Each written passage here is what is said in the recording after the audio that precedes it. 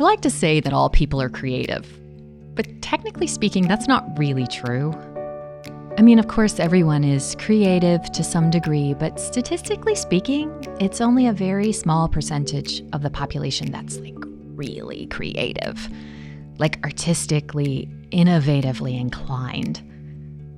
Saying everyone is creative is like saying everyone can do math. It's true up to a certain point, but there's no denying that some people are more inclined and gifted towards being astronauts and physicists. And not everyone is willing to take on the level of discipline and study required to hone that raw talent and develop the skills to be really good at it. What's essential for the average person, like balancing a checkbook or multiplication tables, is only the beginning for virologists. The same is true of creativity and art. There is something unique and special about this gift, which carries with it not status and honor, but responsibility. The responsibility to make. Just like those who study and serve in the maths and sciences, artists and makers have an essential role to play in our societies. What if that calling goes beyond mere self-expression to what artist and scholar Deborah Haynes calls the realm of prophetic criticism and visionary imagination? What if we, like Walter Brueggemann, saw artistic work as a ministry of imagination? Why does it seem scary to consider the mythical and prophetic power of artistic capacity? In spite of caution from religious critics against the slippery slope into idol-making, the Bible encourages a vision for artists as tabernacle makers. Artists who create in concert with God to make the holy visible in our daily lives through beauty and wonder. I believe that the arts are a language given to us as a gift, a way to connect and communicate beyond where logical thought and words can travel. God's creation of the natural world and even of the order of love is his constant communication to us. And Jesus' invitation is to develop the eyes to see so that we may take notice of God's kingdom in our midst. Conversely, we are given creative capacity to express the deepest parts of our hearts and to speak about the things which defy logic. To ask the questions we have only groans and no words for. The arts are the means by which we explore the deep existential questions of what it means to be human. Why am I here? What does it mean to love another person? How do I exist in pain and suffering? And they're also the way we express our deepest fears and our greatest joys, the things that move before and beyond logical language, that have the capacity to reach out and touch and connect with the lives of others. A biblical model of prophetic artistry imagines a humble capacity to hold up an image of the world as it is, while calling forth visions for the world as God intends it to be. As an artist committed to working in this way, we maintain the ability to hold incongruity, discord, and juxtaposition lightly in our being, and the capacity to make and create artifacts which draw our attention to something higher, or at least something beyond ourselves. They help us turn and tune our inmost desires and longings toward their ultimate goal, wholeness in God, our Creator and Sustainer. This is no ordinary gift. Such an artist sees their calling not as a means of building themselves up or making a name for themselves or even making their mark, but rather sees their gift as just that, a gift given for service to the people of God, for the glorification of God.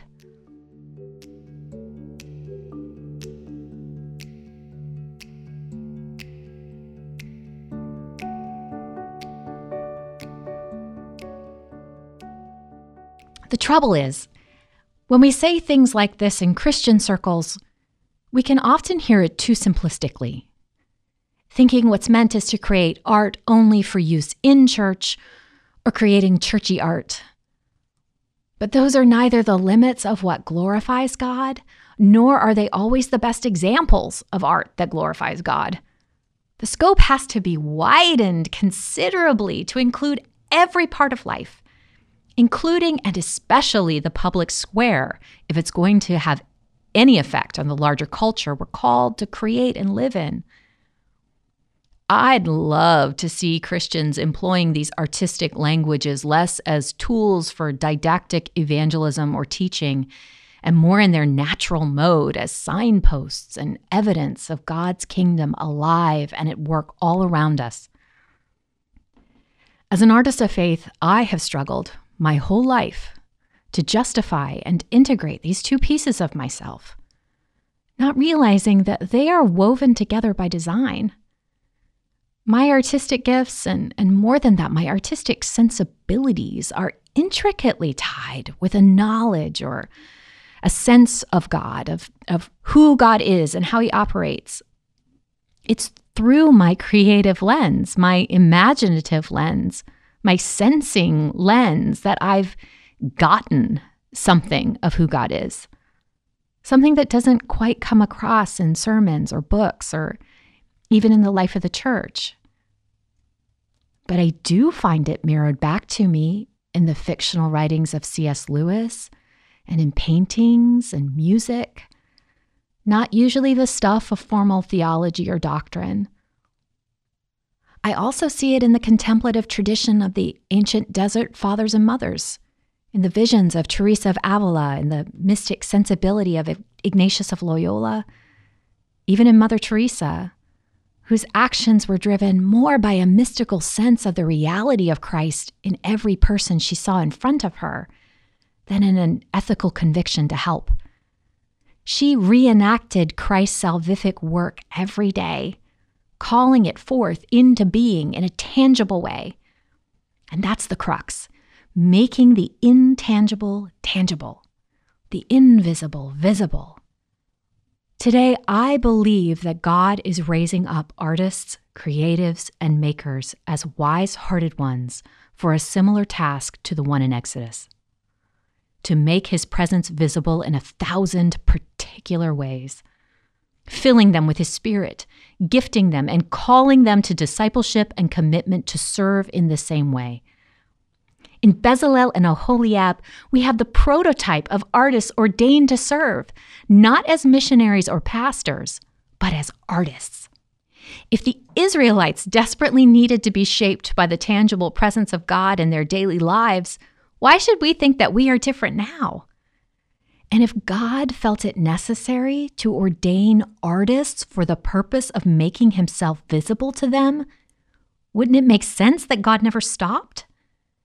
And wouldn't it make sense that now in the 21st century, when more than ever we are cocooned by images and media, that God would raise up an army of creatives, fill them with his Spirit, and make himself known in ways that sermons and church services just don't even have the opportunity to anymore? I'm imagining that many of you who are artists and makers hearing this might have a little trouble even wrapping your heads around this. It sounds too grand and too self-aggrandizing to consider being called by God, because we have forgotten the artist's call. We've forgotten what they were ordained to do.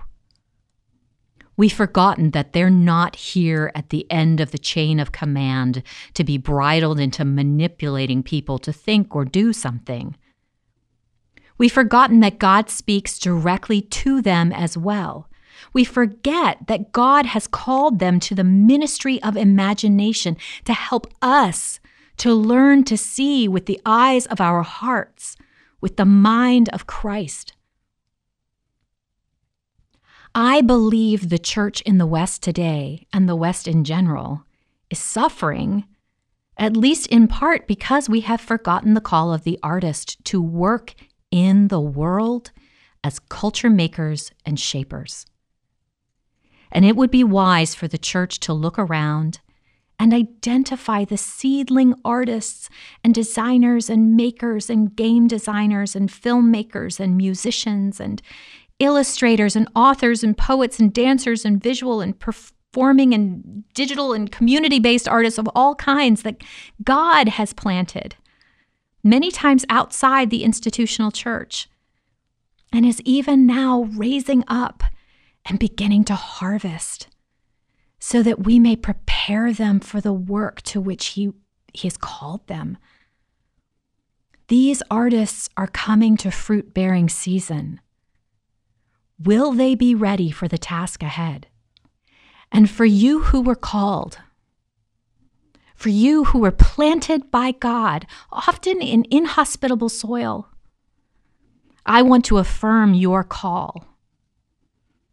I want you to hear the story of Bezalel and Oholiab and see a way forward, a way of faithfulness, humility, clarity, and extreme freedom and fulfillment. One that is deeply rooted in disciplined practice and accountable community. The point is to be a really good artist, as God intended. You must apply the wisdom of the heart. That is proper attuning and attention of your life and will to God's will, in service to that which you are called to be about. So this is being who you were created to be, a child of God, and making what you were created to make, in service to God, for whatever purposes God puts in front of you to do. The way to wholeness as an artist and a person of faith is to recognize that these two pieces of yourself are already integrated by God's design. One makes the other possible. And the fullness of your call comes to fruition only through living a deeply devoted, wise-hearted way of life. By wisdom, a house is built, and through understanding, it is established. Through knowledge, its rooms are filled with rare and beautiful treasures. Proverbs 24, 3-4. The Wise Heart at One series from the Verge Now podcast is presented by Convergence. Hosted and written by Lisa Cole Smith, with original music by Jay Smith and produced by me, Dan ABH. Recorded on location at the lab at Convergence, located in Alexandria, Virginia. For more information on the Wise Heart at Ones, please visit vergenow.org. You can rate and review this episode on Apple Podcasts. You can also listen and stream all of our podcasts on Spotify, Apple, Podbean, and many, many more.